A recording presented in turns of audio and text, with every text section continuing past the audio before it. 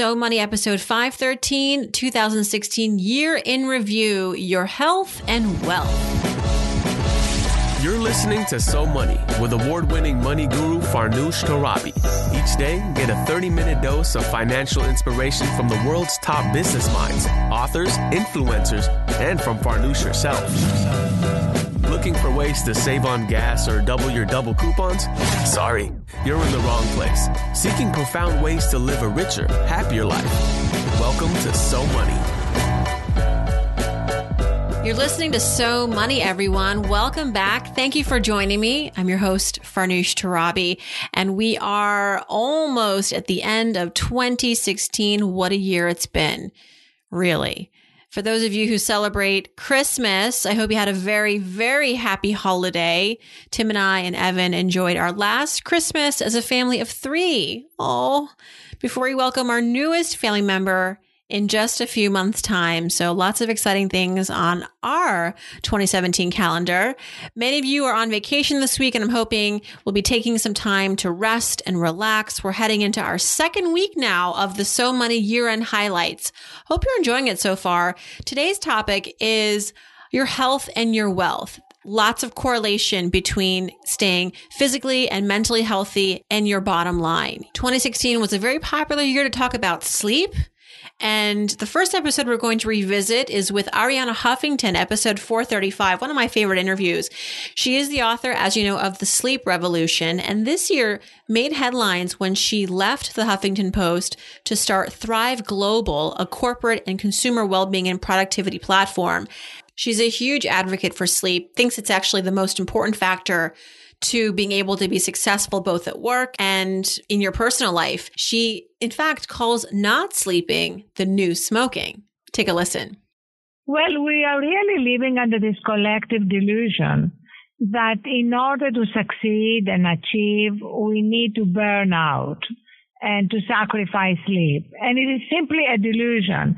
We are a little bit in a way, in the same situation that we were regarding smoking in the 1950s and 60s, when people still glamorized smoking in the movies. You had doctors, literally doctors in the 1960s on television advertising cigarettes. I just watched one saying, I smoke Mentos because it refreshes my throat.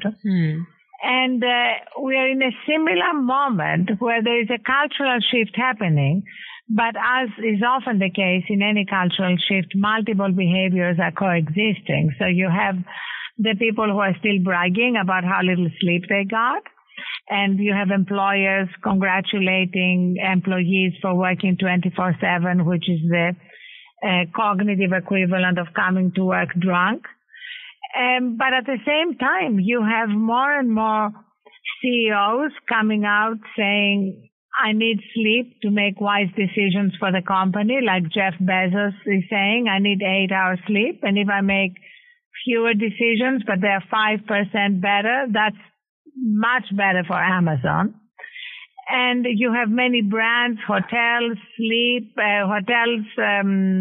airlines using sleep service as a competitive advantage. So the shift is happening. The shift is happening. Sometimes you don't see the rewards of sleep at a corporate level quickly. I mean, that's the fear, right? Is like, if I'm JetBlue and I'm going to start incorporating more sleep allowances for my employees, you know, maybe Virgin is not doing that and they're going to get a leg up, at least in the short run. How do you reconcile the shift to sleep more when in the meantime it may mean taking a step back in order to be more productive? It doesn't mean a step back. That's why I structured the book so that people could, first of all, understand the crisis and the price individuals and companies are paying for devaluing and scorning sleep, and then have a whole section on the latest scientific findings about sleep that make it absolutely clear that getting enough sleep improves your productivity. So companies would see the result immediately. And that's where we have a major company like Aetna that recently introduced financial incentives. Yes. Up to $300 for people who get 7 hours of sleep or more. Now, that is like a huge turning point. Because the reason they did it is not just because they care about the health of their employees, but because they made the connection between employees who get enough sleep and what happens to the bottom line in terms of reducing healthcare costs and improving productivity. Right. Similar to how companies are having new wellness programs. If you join a gym or you go onto a weight loss plan, that will actually mean maybe some bonuses for you or some financial benefits. There's nothing better than a financial benefit sometimes to get people motivated. But, there's a cost to being able to afford yourself the sleep sometimes. And critics say that, being able to sleep more, having 8 hours of sleep, it's a luxury that some can't afford. Do you think that's a fair statement? No, absolutely not. Because actually, I would say that the more challenging your life, the more difficult circumstances, the harder you are struggling to put food on the table, the more you need your resilience. And sleep deprivation affects your resilience immediately. You are less able to deal with challenges. You are less creative about finding shortcuts through problems. And you have more likelihood of becoming depressed or anxious, and all these aspects of your mental health that affect how you function and how you deal with difficult circumstances. So sleep is not just for those who can afford to have support, and we see actually that sleep deprivation is a crisis across our whole society, whether it's those at the top who are struggling with multiple demands on their time and they have forgotten how to say no and how to set boundaries in terms of their use of technology. And also among the people who are most struggling in our society. In fact, I had a clinic in a Harlem church, and I talked to a lot of people who are precisely the demographic you are describing. And what was really sad was that they were completely unaware of the importance of sleep, and that they were prioritizing, say, watching TV for 4 hours and falling asleep with the TV on, and then going to the kitchen to get something sweet when they woke up in the middle of the night because they couldn't go back to sleep. And then they were wondering why they were in their 30s and diabetic. And there's so much, there's such a great need for raising awareness about the importance of sleep. I also got into this a bit with another So Money guest on the show this year, sleep coach Christine Hansen, episode 457. She and I discuss how sleep really is so different for everyone and why we're seeing this shift in really understanding the importance of getting some shut-eye. I always say, if it's not medical, sleep is really for everyone as unique as your fingerprint. So there's so many different things that can affect it. And the way I explain it is that if you are someone who has a lot of trouble sleeping, you cannot control sleep, which I think is what infuriates you so, because you want to sleep sometimes and you just can't. And sleep is really something you cannot just grab it and say, okay, I'll put it on myself and it will work. You know, even with sleep medicine, like sleeping pills, it will not give you the same effect. So if you look at it like a puzzle, the mold has to really fit in order to have the piece of the puzzle really match it really well. And in order to do that, you kind of have to do different things. So I always start with inner work. Usually I always start from the inside and see what's been going on. Is it really FOMO? Is very often the case. Are you stressed about something? Is it something, maybe a perception that you have about sleep? Like a lot of people don't like sleeping. They feel really uncomfortable because they kind of lose control. So it can be from an anxious point of view. It can also be something like lots of people have all of these thoughts racing in, like at 3 a.m., especially if they wake up, you have this wave of thoughts crashing down on you. And then we look at what these thoughts are. Can we do something about them? And then you have lots of exterior factors. It can be related to your nutrition. It can be related to your hydration, to your movement, to how you live, to what your environment looks like or what your work environment looks like. So it's really a lot of profiling is connected to all of this. And it's really interesting. It's very, very interesting. Right. So yeah, I think, and what your work is probably getting a lot of even a heightened interest now. There's a lot of discussion globally now, for the first time in a long time, I think, happening around the importance of sleep. We've gone so long without it, and it's been something that I think a lot of us wear as a badge of honor. I only need 4 hours of sleep. I can get off with just 5 hours of sleep. And I used to envy those people because I can't do that. And I wished I could. But what happened in our culture where suddenly we stopped and said, wait a minute, this isn't actually very healthy. Why is the paradigm shifting? So I think you have a couple of like sleep evangelists like Arianna Huffington, who you had on your show. And I think she's doing a tremendous job on doing that, on waking people up to sleep.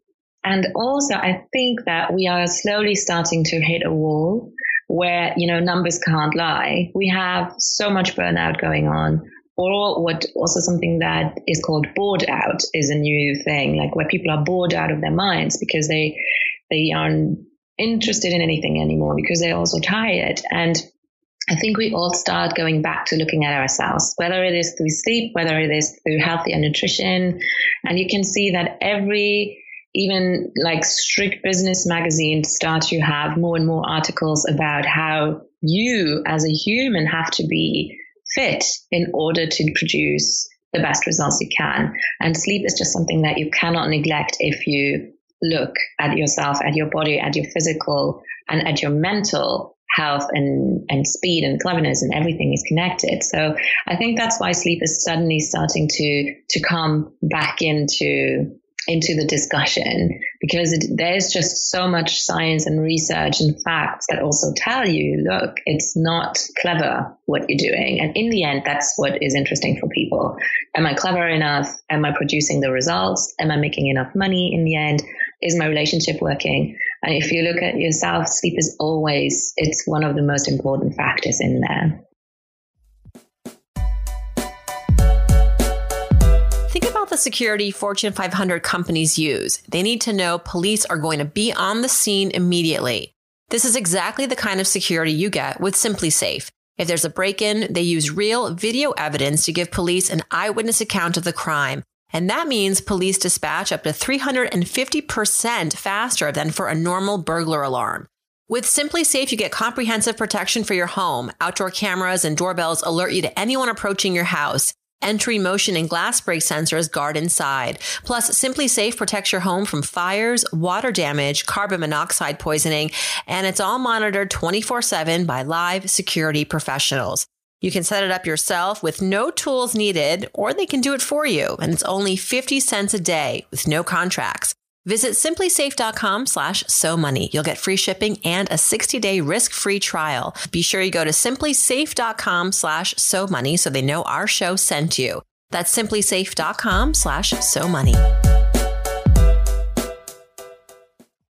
Burnouts are becoming so prevalent nowadays, right? And speaking of this constant need to be always on, I caught up with life coach Christine Hassler earlier this year, episode 420. Got to be one of my all-time favorite episodes and quite the therapy session for me. She had this really incredible quote about being busy and taking time to celebrate our achievements. Along the same vein of making sure we get the sleep we need in order to be our best selves, we also need to be more in the moment, she says. Being grateful and taking time to acknowledge our gratitude for where we are is so key. So let's take a look back at my favorite excerpt from the interview with Christine Hassler. Can people stop asking other people, so what's next for you? Because it's, that it's part of our dialogue. It's part of, especially you live in New York. How many times a week I get asked that question? So Farnoosh, what's the end game for you? What's next? Are you working on another book? I'm like, no, people, can we just enjoy the fact that I've had a really busy year? And if that's not enough for you, I guess I'll go make an online course then. Oh my gosh. You are speaking my language.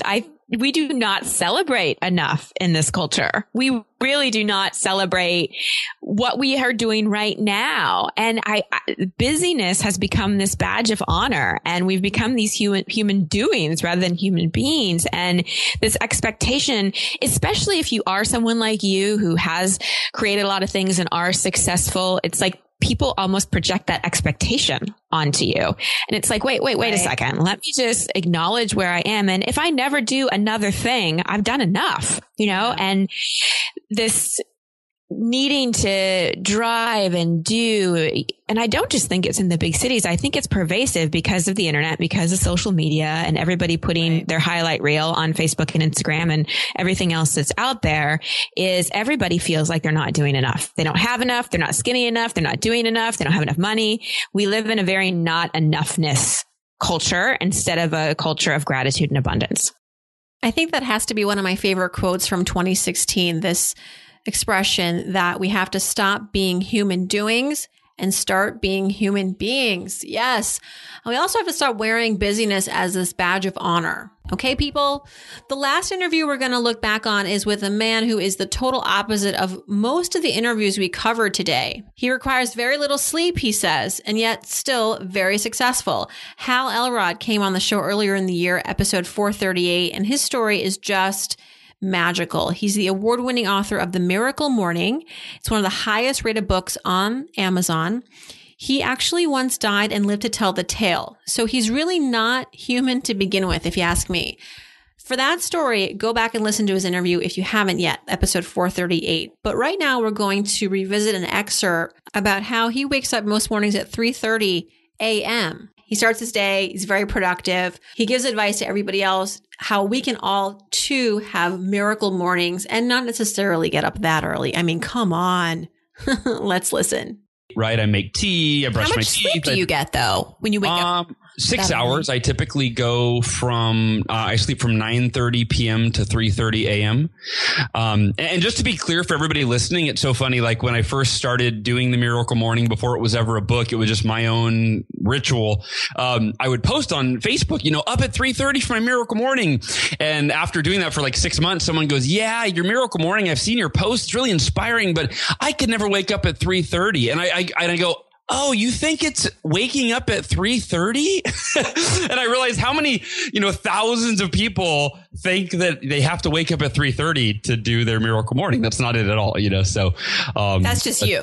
That's just me. I'm extreme. I'm extreme. So as the guy that created it, I just kept going, how early could I go? How much juice maybe could I don't have to sleep at all. Yeah, maybe exactly. I could become nocturnal. Start my Miracle Morning in the evening. I'll just start at 11:30 p.m. and yeah, exactly. How early is waking up until it's like the day before, But anyway, so for me, normally I go through these 6 practices. The Miracle Morning is made up of the 6, most timeless personal development practices known to man or woman. And they're organized into a nice little acronym thanks to my wife and the thesaurus. It's the SAVERS: silence, affirmations, visualization, exercise, reading, and scribing. So meditation to journaling and everything in between. And doing that every morning, and anywhere from, 30 to 60 minutes is what most people do their Miracle Morning. For me, I do a full hour, and some people do it as little as 6. There's a whole chapter in the book on the 6-minute Miracle Morning. And it's literally, how do you do it, on those days where you're really busy, rather than making it all or nothing? How could you actually squeeze it into this really legitimately effective 6-minute practice every day? So it's whatever works for people. Well, that was a nice walk down memory lane, talking about health, wellness, sleep, lack of sleep. Listen, it's important to take care of yourself. That's the bottom line, right? And when you take care of yourself, you can take care of your money, you can take care of other people. And regardless of what kind of person you are, I hope you take the time to at least do what you need to do to feel refreshed, to refuel this week. It's our last chance in 2016, so make it a good one. You deserve it. I'll be back here on Wednesday for our last installment of our 2016 highlights. On Wednesday, we'll be talking about the best advice we had around investing on the show. Don't miss out. Until then, I hope your day is so money.